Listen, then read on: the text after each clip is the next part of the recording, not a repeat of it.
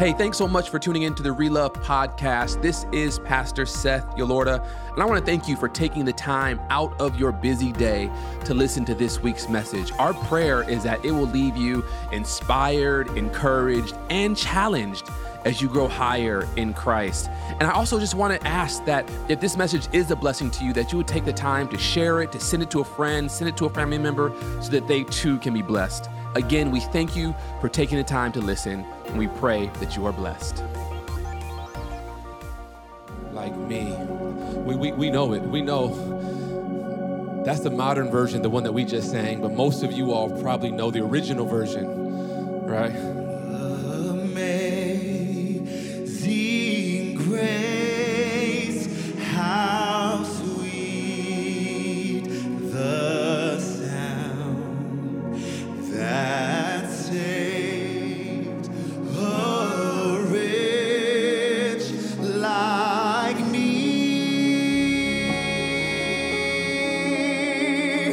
I once was lost, but now I'm found. Was blind, but now I see. For all of those who are at home with us, just stand right where you are. We just want to invite you to just lift your hands and lift your voice and to sing that with us. Amazing grace, how sweet the sound that saved a wretch like me. Can you just join us as we sing that again and just worship God in this moment? Amazing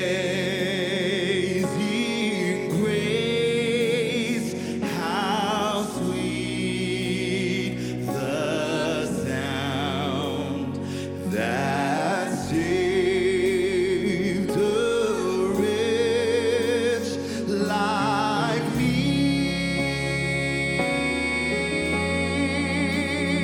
I once was lost, but now I'm found.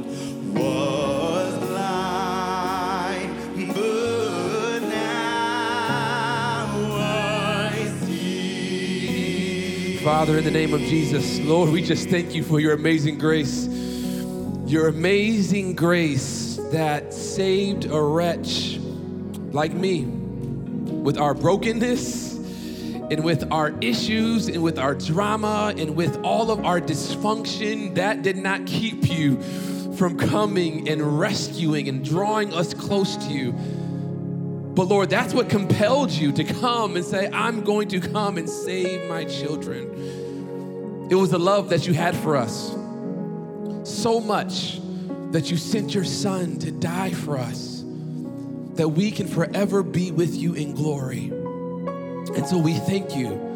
We praise you for the amazing grace, how sweet the sound that saved a wretch like me. Oh, we thank you, God, in Jesus' name. Amen and amen.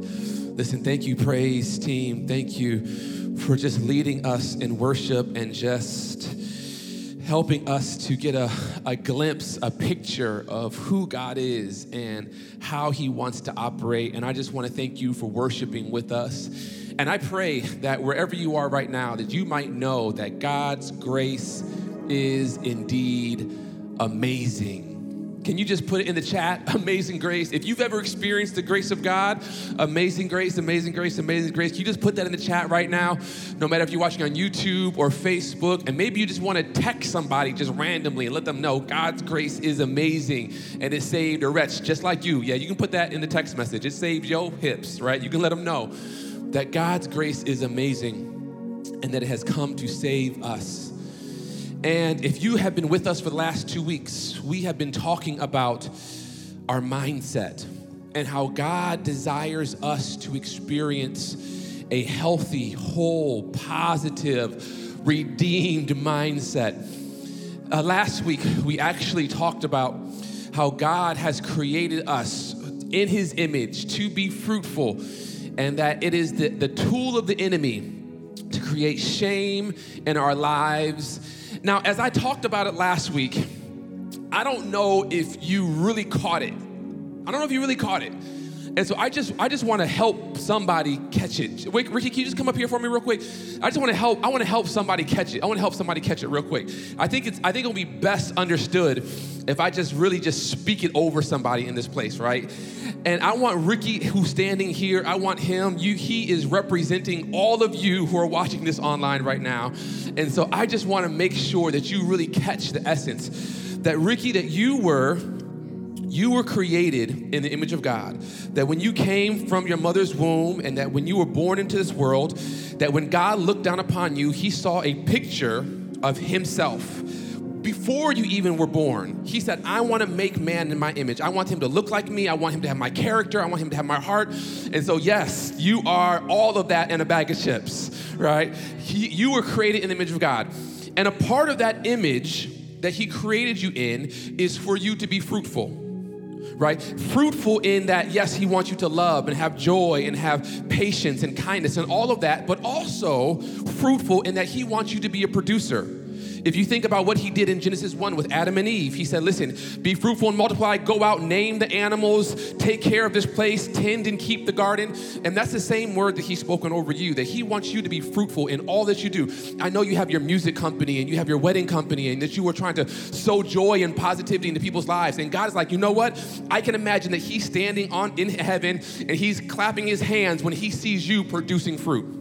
When he sees you creating and being innovative and coming up with ideas that can take care of your family by generating income, that can bless other people by adding value to them. And he's like, yes, that is what I've created Ricky to do. I've created him to be fruitful. But the reality is that in addition to God's dream for you, which is fruitfulness, the devil also has a plan. And the devil's plan is to not just kill your soul. He recognizes that God's placed a hedge around you and that he might not be able to take you out in a car accident. He might not be able to get you to die physically, but what he can do is he can kill your mentality. And so what the devil does, he says, you know what? Let me kill Ricky's fruitfulness. I might not be able to kill his life, but I can kill his fruitfulness. I can kill his ability to produce. I can kill his ability to be creative. I can kill his ability to sow into other people and be a positive blessing to those around him. I can kill his ability to protect his family and provide for his family. And I can kill Ricky's fruitfulness by shame. Because what shame says, you know what? I'm not good enough. I'm not accepted. I'm not approved. No one's going to buy my product. No one's going to hire me. No one's going to want my services. So therefore, let me, like our first parents did, let me hide who I really am. And so the devil has come and he has sown shame into Ricky's mind and shame into my mind and shame into all of our minds because he recognizes if he can't destroy our soul, he will try to kill our fruitfulness. And then what he does is he comes along after that and he says, you know what? Not only am I going to sow shame into Ricky's mind, but now I also want to make sure that that shame is multiplied. And so, yes, Ricky, you have the ability to be fruitful, you have the ability to produce, you have the ability to create, and you will do that. But because the devil has sown shame, these seeds of shame in our lives, making us feel as though we're not good enough and that we're not approved by others or by God or by ourselves, he multiplies our brokenness. He multiplies it. So it's not just something now that affects my life or Ricky's life, but now it affects his family's life and his friend's life. And he begins to multiply our brokenness. So now rather than Ricky walking around with his head held high, recognizing that he's a child of the King, recognizing that he was made in the image of God, recognizing that he is fearfully and wonderfully made, that God has plans and purposes and things that he wants him to accomplish, Ricky now walks around with his head hanging low. Ricky now walks around with anxiety and depression and fear and guilt because he recognizes, he thinks I'm not good enough. No one will buy my product. No one will love me. I'm not worthy. I can't accomplish this. And so now the shame is being multiplied in his life. Rather than being built on abundance, his life is now built on brokenness. And this all is an attack of the enemy. And it's not an attack on our physical bodies. It's an attack on our soul, on our mind. And so we are determined in this series, in this month, to liberate your mind, to help you understand that no, you have nothing to be ashamed of. Yes, you made some mistakes. Ricky, you made some mistakes, and the devil tried to multiply the gravity of those mistakes in your mind. But what you have to understand, Ricky, and what you have to understand, all those who are watching, is that you are forgiven. You're forgiven. And because you're forgiven, you have nothing to be ashamed of. And so I'm going to pray. I'm going to pray that God would not just give us the ability to continue to produce, because it's not a production issue. It's not a fruitfulness issue. We will bear fruit regardless. We talked about that last week. You are going to bear fruit. It's going to be either fruits of abundance or fruits of brokenness. So my prayer for you is that you would understand that you are forgiven, and that as we go into part 3 of this message today, that you will understand that not only do you have nothing to be ashamed of, but that you would also understand that there is no condemnation for you. Let me pray with you. Father, in the name of Jesus, we thank you that we are forgiven in Christ Jesus. We thank you that you have set us free because of what you have done, that we are no longer slaves. We thank you, oh God. And my prayer is that each one of us would accept the forgiveness that you so freely bestow upon us, and that as a result of the forgiveness that you have over our lives, that we would walk with our heads up high, with confidence, knowing that we have nothing to be ashamed of. And that now, as we dive into this message today, oh God, that you would open our hearts and that you would help us to better understand, even still, how we can deal with and wrestle with and overcome the feelings of guilt that so many of us have. Lord, as we open your word right now, open our hearts. In Jesus' name, amen. So today, we are diving into this topic called guilt. And I just think that this topic is so very important for us as the body of Christ and for us as individuals who live in this world to really understand, because for so many of us, myself included, guilt plays such a large role in our lives, and that really isn't even a laughing matter when you think about how so many individuals, the reason why we behave the way we behave, or we do the things that we do, or we get involved in the relationships that we get involved in, so many of us have been driven by this cloud of guilt that just hovers over us. Now, when you think about what guilt is, the technical definition for it is, guilt is the reality of being liable to punishment because of something that we've done. Said it even more simply, is because of something that you have done, you feel like you now are open to and liable for punishment because of your behavior or because of your actions or because of the choices that you have made. And yet, when you look at the gospel, the gospel has a very specific message for those who are struggling with guilt, because guilt is, in fact, one of the enemy's weapons against the people of God. We just talked about how he wants to attack our fruitfulness, and he will use shame to attack our fruitfulness, and he will use guilt to attack our fruitfulness. And yet, if you are battling or wrestling with, or have ever battled, which I'm sure you have, or have ever wrestled with guilt, I want to let you know that you're in good company today. Because when you look through scriptures, there is not an individual in the Bible outside of Jesus himself who has not battled with and wrestled with guilt on some level, because all of us and all of them have sinned. I mean, think about Abraham. Abraham was a liar. Abraham was someone who did not keep his word, and he was afraid, and Abraham dealt with guilt. Moses was a murderer, and he dealt with guilt. Rahab was a prostitute, and I'm sure she dealt with guilt. Solomon was a womanizer. Paul was guilty of killing Christians. Peter literally denied Jesus almost to his face, and yet all of these individuals, Abraham and Moses and Rahab and Solomon and Paul and even Peter, all of these men and women in the Bible are really uplifted and heralded as exemplars of faith, men and women of faith who did many mighty things, and yet all of them have some type of spotty, messed up past that in spite of what they've done, God still used them. And so when we talk about guilt, I want to let you know that if you are battling guilt, it's not because you've done something wrong per se, because guilt really is an attack of the enemy against the fruitfulness of God's people. And I want you to get this. Guilt is an attack of the enemy against the fruitfulness of God's people. Because if he knows that if he can get you to embrace guilt and to feel guilty, then that guilt, if not addressed and if not reconciled, will drive you into shame.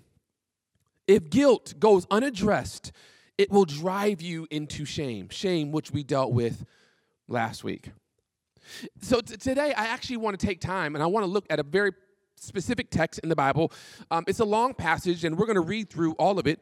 It is in 2 Samuel chapter 11. And this is a story in the Word of God where we read about David. David was a man who was after God's own heart. But yet in 2 Samuel in chapter 11, we find David finding himself in a particular situation where he did not necessarily do certain things the way he should have done things. So let's just read this together. 2 Samuel chapter 11, and we're going to start with verse 1. And I'm reading from the New Living Translation. It says, "In the spring of the year, when kings normally go out to war, David sent Joab and the Israelite armies to fight the Ammonites. They destroyed the Ammonite army and laid siege to the city of Rabbah. However, David stayed behind in Jerusalem. Late one afternoon, after his midday rest, David got out of bed and was walking on the roof of the palace. As he looked out over the city, he noticed a woman of unusual beauty taking a bath. He sent someone to find out who she was, and he was told she is Bathsheba, the daughter of Eliam, the wife of Uriah the Hittite. Then David sent messengers to get her, and when she came to the palace, he slept with her. She had just completed the purification rites after having her menstrual period. Then she returned home, and later when Bathsheba discovered that she was pregnant, she sent message saying, 'I am pregnant.'" Now, we already know off the jump, like David is all the way wrong for what's taking place in this moment right now. It's one thing to see a beautiful young lady and then to want to engage her. It's another thing to see a beautiful young lady to find out that she's married, and yet you still got the boldness and the entitlement to feel like you can still take her as your own. Like, we know that he is totally in the wrong for this situation. The Bible says in verse 8, then David sent word to Joab, right? Now that he hears that she's pregnant and that she's pregnant with his child that's not by her husband. The Bible says in verse 8 that David sent word to Joab, "Send me Uriah the Hittite." So Joab sent him to David. And when Uriah arrived, David asked him how Joab and the army were getting along and how the war was progressing. Then he told Uriah, "Go on home and relax." David even sent a gift to Uriah after he had left the palace. But Uriah didn't go home.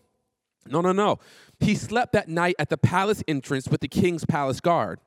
When David heard that Uriah had not gone home, he summoned him to ask, "What's the matter? Why didn't you go home last night after being away for so long?" Uriah replied, the ark and the armies of Israel and Judah are living in tents, and Joab, my master's men, are camping in the open fields.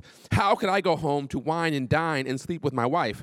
I swear that I would never do such a thing. So here you see a man of significant integrity who is basically saying, hey, because all my boys are not able to, be at home with their wives and they're out in the middle of the field, I'm not going to engage in any behavior that they can't engage in as well. And so he was a person of integrity. Verse 12 says, well, David says, "Stay here today." And David told him, "And tomorrow you can return to the army." So Uriah stayed in Jerusalem that day and the next. And then David invited him to dinner and got him drunk. But even then, he couldn't get Uriah to go home to his wife. David is clearly trying to cover up his tracks because he know he's wrong. Like he know he's wrong for what he has done. Again, he slept at the palace entrance with his king's palace guard. So the next morning, David wrote a letter to Joab and gave it to Uriah to deliver. The letter instructed Joab, "Station Uriah on the front lines where the battle is fiercest. Then pull back so that he will be killed." This is David literally trying to go all out to make sure that he is delivered from this unnecessary and unfortunate situation that he finds himself in. So now he's willing to kill a man. So Joab assigned Uriah to a spot close to the city wall where he knew the enemy's strongest men were fighting. And when the enemy soldiers came out of the city to fight Uriah, the Hittite was killed along with several other Israelite soldiers. Then Joab sent a battle report to David. He told his messengers, report all the news of the battle to the king. But he might get angry and ask, why did the troops get so close to the city? Didn't they know there would be shooting from the walls? Wasn't Abimelech, son of Gideon, killed at Thebez by a woman who threw a millstone down on him from the wall? Why would you get so close to the wall? Then tell him Uriah the Hittite was killed too. So the messenger went to Jerusalem and gave a complete report to David. The enemy came out against us in the open fields, he said, and as we chased them back to the city gate, the archers on the wall shot arrows at us. Some of the king's men were killed, including Uriah the Hittite. Well, tell Joab not to be discouraged, David said. The sword devours this one today and that one tomorrow. Fight harder next time and conquer the city. When Uriah's wife heard that her husband was dead, she mourned for him. And when the period of mourning was over, David sent for her and brought her to the place, and she became one of his wives. Then she gave birth to a son, but the Lord was displeased with what David had done. This is the word of the Lord. And here we read a very familiar passage of David and how he is attempting to cover his tracks. And yet, what's funny about sin, and what's funny about how the devil gets us, is that the nature of sin is that it really always seems to take us farther than we ever thought we would go. I can't imagine that when David saw Bathsheba bathing, that he thought that he would actually go this far to kill her husband. I can't imagine that David was that sinister, that David was that devious, that David was that manipulative, that he was just this individual who said, you know what, I'm going to do what I want to do regardless of the consequence. No, I truly feel that David found himself in between a rock and a hard place. Now, was it right? Of course not. And it's by no means is this attempt to justify it. But what I'm just trying to do is just to create some context for your life and for mine, that a lot of times we don't wake up in the morning and say to ourselves, well, I'm going to get myself caught up in this situation. No, we just find ourselves in between two choices, two decisions as a result of a bad decision that we made. And now we feel like we have to do what we never thought we would do to try to get out of the situation.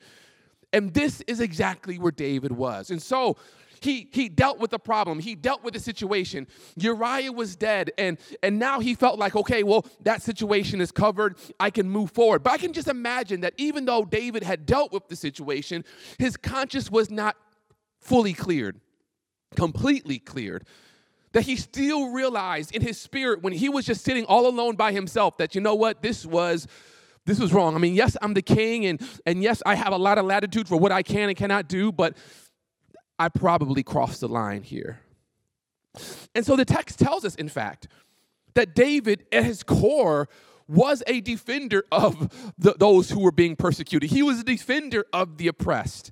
But yet in this situation, David found himself being the oppressed, the oppressor.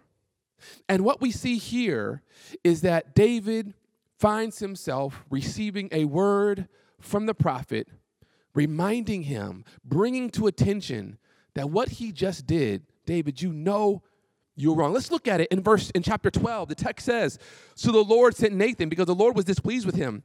The Lord sent Nathan, the prophet, to tell David this story. There were two men in a certain town. One was rich and one was poor.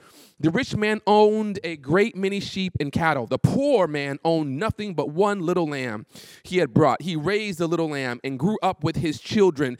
It ate from the man's own plate and drank from his cup. He cuddled it in his arms like a baby daughter. One day a guest arrived at the home of the rich man, but instead of killing an animal for his own flock and herd, he took the poor man's lamb and killed it and prepared it for his guest. David was furious. As surely as the Lord lives, he vowed, any man who would do such a thing deserves to die. He must repay 4 lambs to the poor man for the one he stole and for having no pity. Then Nathan said to David, you are that man. The Lord, the God of Israel says, I anointed you king of Israel and saved you from the power of Saul. I gave you your master's house and his wives and the kingdom of Israel and Judah. And if that had not been enough, I would have given you much more. Why then have you despised the word of the Lord and done this horrible deed? For you have murdered Uriah the Hittite with the sword of the Ammonites and stolen his wife. From this time on, your family will live by the sword because you have despised me by taking Uriah's wife to be your own. This is what the Lord says. Because of what you have done, I will cause your own household to rebel against you.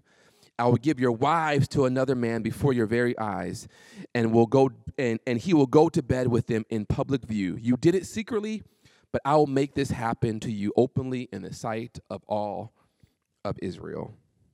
Then David confessed to Nathan, I have sinned against the Lord. And Nathan replied, yes, but the Lord has forgiven you, and you won't die for your sins. Nevertheless, because you have shown utter contempt for the word of the Lord, by doing this, your child will die. So we see here David is experiencing the repercussions and the consequences of his actions, and they are swift and they are sure. And yet when you understand the psyche of David and the mindset of David and what David is experiencing, you understand very clearly in this text that when David is confronted with the horrific deeds that he has done, David begins to confess his guilt. He begins to recognize that, you know what, you're right, I'm wrong, I shouldn't have done this. He feels broken in his heart, and he feels like, you know what, this was not right. And he begins to realize that, you know, whatever the Lord does to me is probably justified because of what I have done. David is someone in this situation who recognizes the error of his ways, and David desires to be freed. Free from the sin, and freed from the guilt. And we know this because one of the most popular passages in the Psalms is Psalms in chapter 51. And in Psalms in chapter 51, David actually prays a prayer where David is confessing his faults, and David is crying out to the Lord, and he's asking for forgiveness. We know that this guilt that David is experiencing, the consequence for his sin, actually drove him to truly experience true repentance. That this guilt that David is experiencing is driving him to really confess his faults before God and to try to cleanse his way. Now, when you think about guilt, there are a couple different types of guilt that you and I that we deal with. And I just want to walk you through this real quickly. There is this type of guilt which we will call is false guilt. And false guilt is when you feel guilty for something that happened to you, but that you really had no control over. Yeah. Many of us live under a false guilt. Maybe it was your father walked out on you and abandoned you, and you feel like maybe somehow it was your fault. Or maybe something happened to you. Maybe someone took advantage of you emotionally or sexually, and they've tried to frame the scenario or the situation like it was somehow your fault. We see this happen all the time in media where someone experiences some type of sexual abuse, and yet somehow it's the victim's fault. And that victim now has to deal with this false sense of guilt. This is real. It is a guilt where you feel like you have done something wrong, and so therefore you are subject to and liable to punishment when in fact you really did nothing wrong. This is a guilt that you feel because of a decision that someone else made. And I just want to speak directly to you right now. That if you are experiencing guilt in your life, a judgment in your life, if you are experiencing a condemnation where you feel like I'm not good enough, I need to do more, I made too many mistakes, I have to run harder, I have to be better, not because of anything that you've done, but because of what has happened to you. Maybe you feel like, you know what, your parents got divorced and somehow it was your fault that they got divorced. Listen, that is a false guilt, and that guilt, again, is from the enemy. that you cannot and you should not, and I do not want you to feel guilty for anything that has happened to you that you had no control over. I had no control whether or not my parents got divorced. I had no control over whether or not that person took advantage of me. I had no control over the things that have happened to me in my life, where I was just walking in my own lane, minding my own business, and something happened to me, and now somehow I feel guilty because of what's happened to me, like I should have avoided it, or I should have stopped it, or maybe if I wasn't there, it wouldn't have happened. No.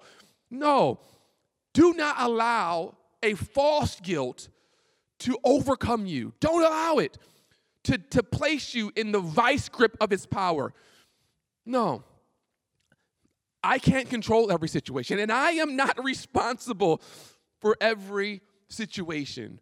And if something happens to me that I had no control over, if someone chooses to act in a deviant way, or someone chooses to take advantage of me, it is not my fault. Even if I was at the party, and even if I did have one too many drinks, it's not your fault if they took advantage of you. That is a false sense of guilt. No. And I do not want you to own that. And I don't want you to wear that. So there is this false guilt that many people deal with. But then the Bible also talks about a guilt, a godly guilt. It is a guilt that leads to conviction. And this is what we experience David experiencing. This is what we see David experiencing. Where David says, you know what? God, I feel sorry for what I've done. God, forgive me for what I've done. God, cleanse me from what I've done. We see this again. Paul talks about this godly sorrow in 2 Corinthians in chapter 7. In verse 10, he says, for the kind of sorrow God wants us to experience leads us away from sin and results in salvation. So if I go out there and I'm the one who touches the stove, and I'm the one who does something, and I am the one who acts, and it really is truly my fault, and I've done something wrong, I should feel a godly sorrow or a guilt that leads to conviction. But it is not a guilt that draws me away from God. It should be a guilt that draws me towards God. God, I'm sorry for what I've done. God, forgive me for my sins. I shouldn't have done that. And it is a sorrow that calls me and calls me into the presence of God. There, 2 Corinthians 7, there's no regret for that kind of sorrow. But it says, but worldly sorrow, which lacks repentance, results in spiritual death. Just see what this godly sorrow produced in you. Such earnestness, verse 11, such concern to clear yourselves, such indignation, such alarm, such longing to see me, such zeal, and such a readiness to punish wrong. You show that you have done everything necessary to make things right. This is that godly sorrow. So there is a place for guilt when guilt drives us to the Father in repentance. But that guilt, for many of us, it doesn't just drive us to the Father. Many of us, we come to God, and yet we're still holding on to the guilt. And God forgives us, but yet we're still holding on to the guilt. And that is not a godly sorrow. That is a demonic sorrow. Because eventually, if you allow the guilt to dominate your life and the punishment and the condemnation to control what you do beyond confessing your faults and asking God for forgiveness, it will eventually lead you away from God. Because this is what guilt says. Guilt says, I have to do more. At its core, guilt says, I have to do more. If shame says, I am not enough, guilt says, I don't do enough. And so guilt causes you to feel like you need to pray more and read more and study more and fast more, and that you have to do more. Somehow you're still falling short of God's glory. Somehow you're still falling short of God's righteousness. Somehow you're still falling short of the love of God and the grace of God. So therefore, I have to do more. I have to be more. I have to do more. I have to be more and keep doing more, because somehow if I do more, it begins to quiet my conscience and assuage the guilt. But listen, activity can never really deal with guilt, because if your activity guilty is driving you, if your guilt is driving you to do more, then you're not operating under grace. No, you're operating under the law, what we will call legalism, which says that there's something else I have to do to somehow be accepted by God. And that, again, is a tool of the enemy. Because the enemy wants to come in and he wants to say to you, you think you've done enough? You think you're good enough? Look at all the mistakes you made. In order to make up for all the mistakes you made, why don't you just do a little bit more? Just go a little bit harder. You don't read your Bible enough. You only read for 10 minutes. You only read for 30 minutes. You've only read for an hour. You really should have read for 2 hours, right? If you really were holy, you would have stayed a little bit longer in the presence of God. Right? You need to do more. Guilt comes in, and guilt that leads to destruction is a guilt that leads us away from God. It is a guilt that leads us away from the presence of God. It is a guilt that leads us away from the peace of God. And it is this guilt that the devil will use to try to destroy our souls. And it is this guilt that I want to free you from today. So when we look at the word, it's clear in David's situation that David felt guilty. He knew he was wrong. I done took another man's wife, and not just sleep with her, but then I killed the man, and not only have committed adultery and caused her to commit adultery, but I'm a murderer as well, right? David truly felt guilty for what he did. But I want to show you David's prayer of repentance. In Psalms 51, would you turn there with me? In Psalms 51, and this is from this version I'm going to read is the New King James Version of Psalms and 51. And let us look at what David says in Psalms 51. This is his prayer of repentance from the New King James Version. David says, have mercy upon me, O God, verse 1, according to your loving kindness, according to the multitude of your tender mercies, blot out my transgressions, wash me thoroughly from my iniquity, and cleanse me from my sin. For I acknowledge my transgressions, and my sin is always before me. Against you and you only have I sinned and done this evil. We believe that David is talking about his ordeal with Uriah. He says, against you and you only have I sinned and done this evil in your sight, that you may be found just when you speak and blameless when you judge. Behold, I was brought forth in iniquity, and in sin my mother conceived me. Behold, you desire truth in my inward parts, and in the hidden part you will make known to me wisdom. Purge me with hyssop, and I shall be clean. Wash me, and I will be whiter than snow. Make me hear joy and gladness, that the bones you have broken may rejoice. Hide your face from my sins, and blot out all of my iniquities. David is saying, God, please forgive me. Cleanse me. Forgive me of my transgressions, so that when I stand before you and when you see me, O God, you don't see my sin. This is the prayer of a man who truly is repentant for his sin, for recognizing I have done wrong. God, I have wronged them. I have wronged you. I have stepped out of bounds. I am out of pocket. God, please forgive me. God, please cleanse me. Look what he says. He says, create in me a clean heart, O God, and renew a steadfast spirit within me. Do not cast me away from your presence. Do not take your Holy Spirit from me. Restore to me the joy of your salvation.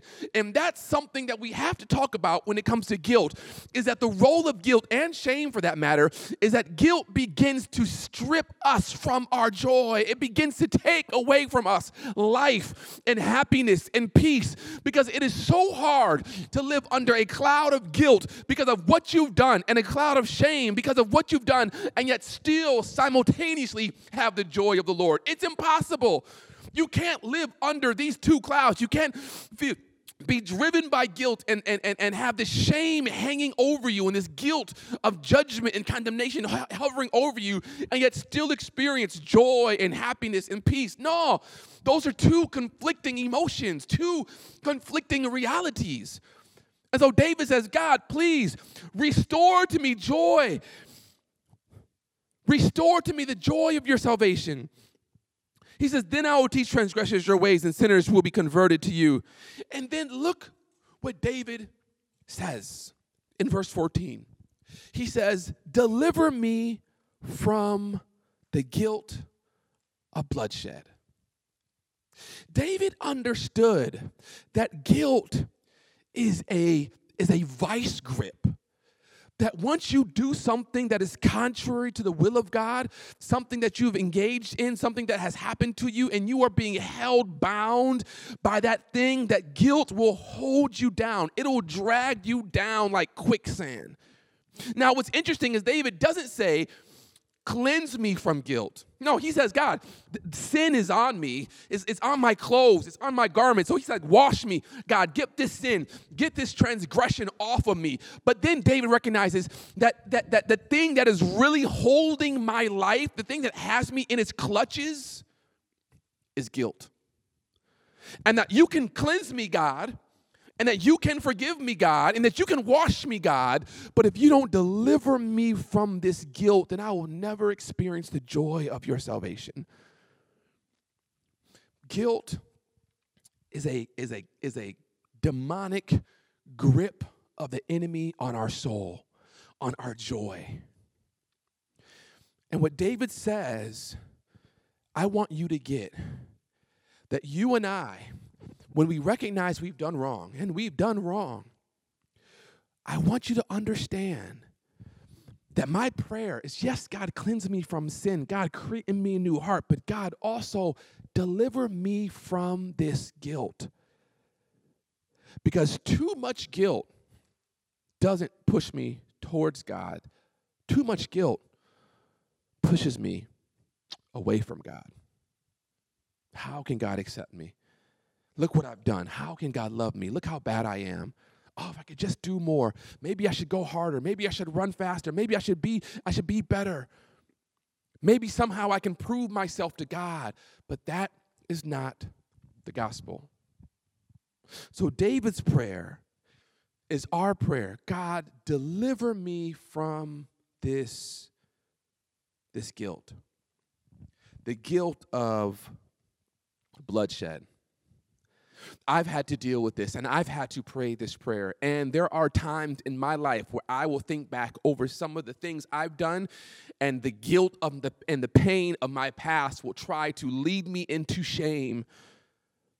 But I just remind myself that God has delivered me from guilt, so that I don't walk around with a cloud of, oh, I'm not good enough, or I need to do more. No, I don't walk around with a cloud of guilt over my head, because I recognize that while, yes, I have made some mistakes, just like we established last week, yes, we've made some mistakes, but I am forgiven. In fact, I want to show you that the guilt that you and I battle with and wrestle with, that Christ actually dealt with that guilt. Yeah, he actually dealt with that guilt. Let me just show you. In Colossians in chapter 2, in verse 14, the Bible says, in Colossians 2, he says, he canceled the record of the charges against us and took it away by nailing it to the cross. Essentially, what Paul is trying to communicate is there is an entire laundry list of sins, all of the things that you have done, all of the things that you have said, all of the places that you have gone, and the people that you have slept with, and the relationships that you messed up, and all of the ugly thoughts that you have thought, and all of your evil deeds. There is a record against you, and the devil is constantly trying to remind you, and remind God for that matter, of this record, saying, how can you accept her after she's done all these things? How can you accept him after he's done all these things? And what Paul tells us is that God has literally, in Christ, taken that record, the record of the charges against us, and he took it away and nailed it to the cross.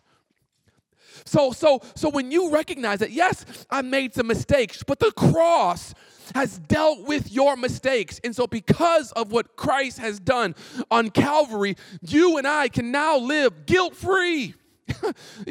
Guilt-free. We can now live with joy. Not presumption. No, I confess my faults, but I don't walk around with guilt.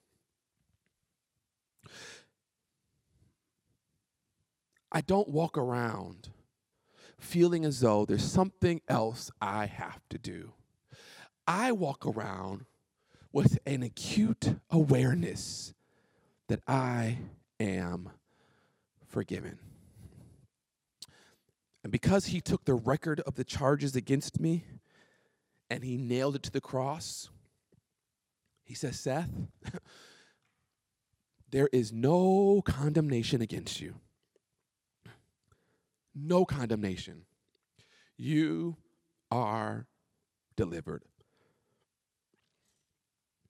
Paul says it a little bit differently in Ephesians. He says, in him we have redemption, chapter 1, verse 7. In him we have the redemption through his blood, the forgiveness of sins, according to the riches of his grace.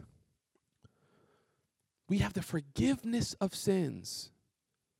So, yeah, there is a false guilt, which I pray to God that you are delivered from. And then there is a godly sorrow type of guilt that draws us into the presence of God where we, like David, confess our faults. But then there is an ungodly sorrow called true guilt, which draws us not into the presence of God, but it pulls us away from the presence of God because it makes us feel like we are not good enough, that we have to do more.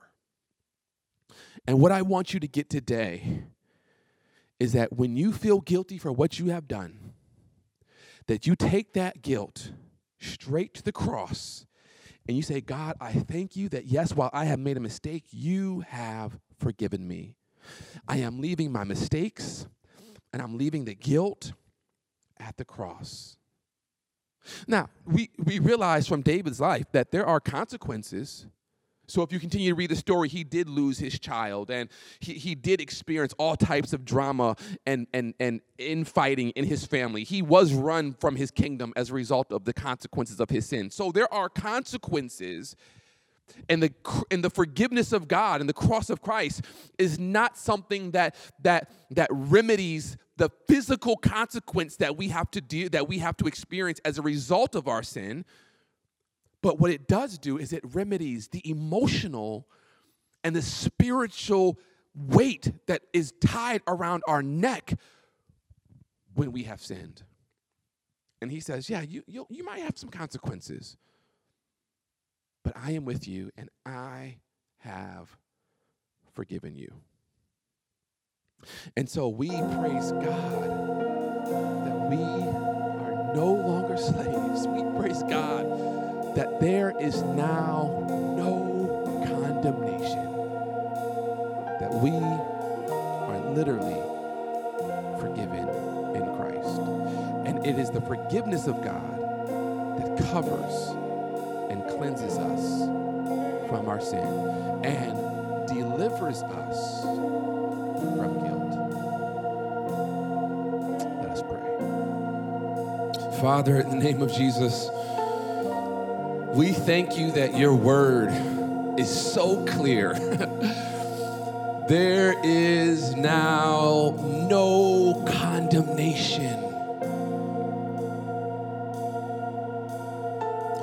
We read it with our eyes, and we know it kind of intuitively or at least cognitively, but God, so many of us still live under the weight of our sin and under the weight of our mistakes. And that weight drives us and makes us feel guilty and drives us to feel as though we must do more, we must be more, we must be better. But God, may we just in this moment right now understand that because of what your son did for us, we no longer have to live under the weight of guilt. We no longer have to live under the weight of condemnation. We no longer have to live under a cloud of judgment. But Father, right now in this moment, because of what you have done by sending your son on Calvary, we can live under grace. We can live with the reality that you have forgiven us and you have set us free and that we now have liberty in Christ Jesus. God, may we not just hear this with our mind, may we hear it with our hearts. May it become so core to who we are that when we wake up and when we look in the mirror in the morning, that we don't see someone who is not good enough or someone who is guilty or someone who must do more. But God, when we look in the mirror, may we see someone who is loved. May we see someone who is forgiven. May we see someone who is covered by the grace and covered by the blood of Jesus Christ. May we see someone who is no longer under the cloud of condemnation and shame, but now we are free. We are free to live boldly, to live courageously, to live daring lives, recognizing that it's not our works that save us. It's not our efforts that grant us favor in your sight, but it is us accepting this one simple truth, that you loved us so much that you sent your son to die for us. And that if we believe in you, we will not perish, but have everlasting life. May that not just become the most quoted verse in all of history, but may that become the theme of our life. Jesus loves me, this I know, because he sent his son to die for me. Lord, we thank you. There's someone who's watching right now who needs to accept the grace of God in your life. You need to accept the new reality that you are not condemned, that you are not guilty, that you are no longer living under a weight of guilt, but that God has taken, Jesus has taken your sin to the cross, and he has taken your guilt to the cross, and he bore it all. And in that moment, he has totally set you free, so that now you are like that kid in the candy store who can run around and can be free without a care in the world, because your guilt has been paid for. Your sin has been covered, and you are free indeed. And if you want to accept this freedom in Christ, man, I want you just to pray this prayer with me. Father, I thank you for what you have done.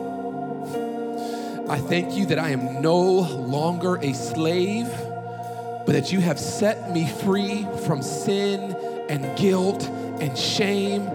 And now I can live, and I can live abundantly.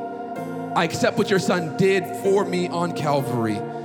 I am covered in the blood. I am your son. I am your daughter. I am your child. And I thank you, oh God. I thank you in Jesus' name. Amen. If you prayed that prayer, I want you just to let us know in the chat. I want you to text 77222. I want you to reach out to us and let us know I just prayed that prayer, and I'm accepting the salvation that Christ has paid the price for me. Our praise team is going to come and they're going to lead us in a song that says, I am no longer a slave. And I want you to sing along. I want you to billow this song out from the bottom of your soul, because in this moment right now, you recognize that Christ has paid it all.